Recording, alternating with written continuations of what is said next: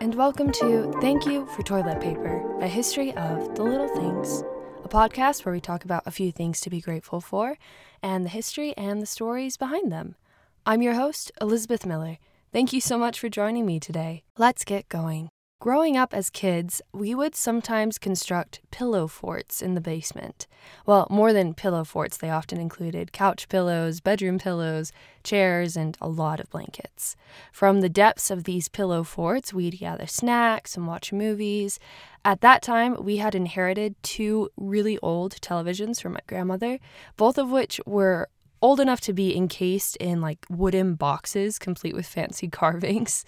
And we had two of them and we stacked them on top of each other. The one on top was only able to get cable and the one on the bottom only played VCR, like videotapes, and I think later we got DVDs to work. It was our TV totem pole, essentially, and it was excellent to experience from the safety of our cushy cave. So in celebration of cozy afternoons as kids, nap time, and pillow fights, let's take a little bit of time for a little bit of gratitude for pillows.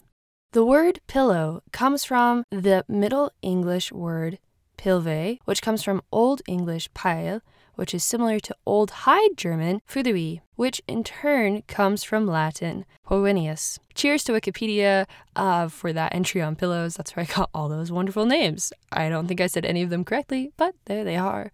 The first use we have of the word pillow that we use today actually comes to us from prior to the 12th century. Humans aren't the only ones to use pillows. Other species use various things for pillows as well. Although it's not exactly clear when both humans and animals began to use their own bodies, arms, or the bodies of other animals to support their heads while sleeping, both humans and animals later evolved to use objects rather than just arms as pillows.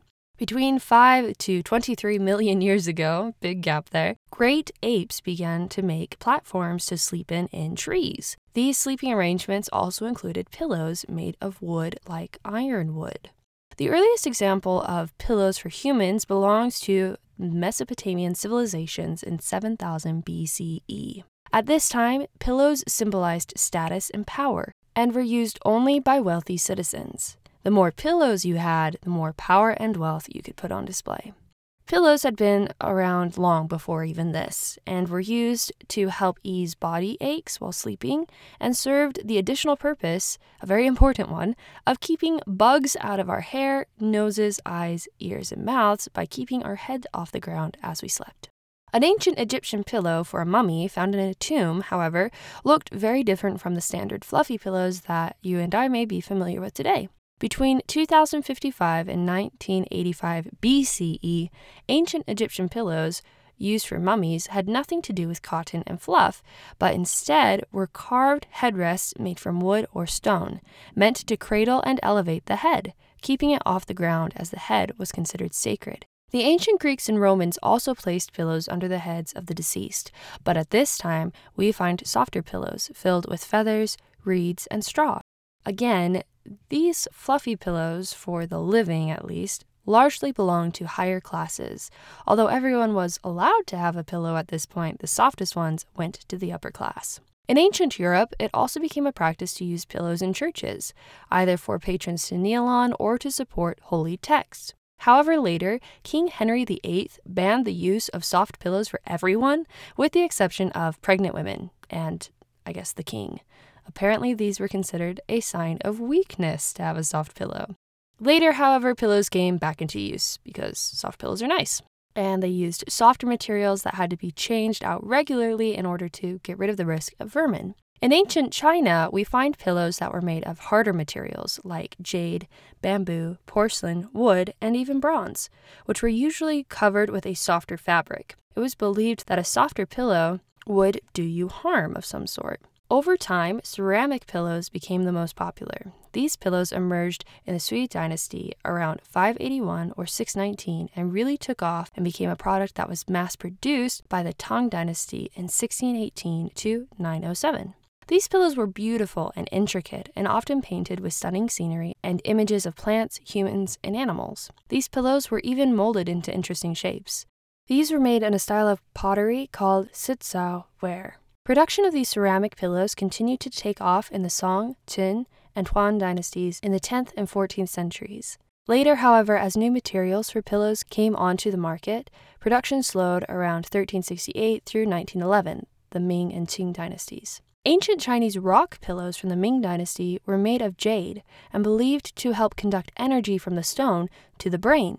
These pillows were thought to improve intelligence and also help relieve headaches and depression.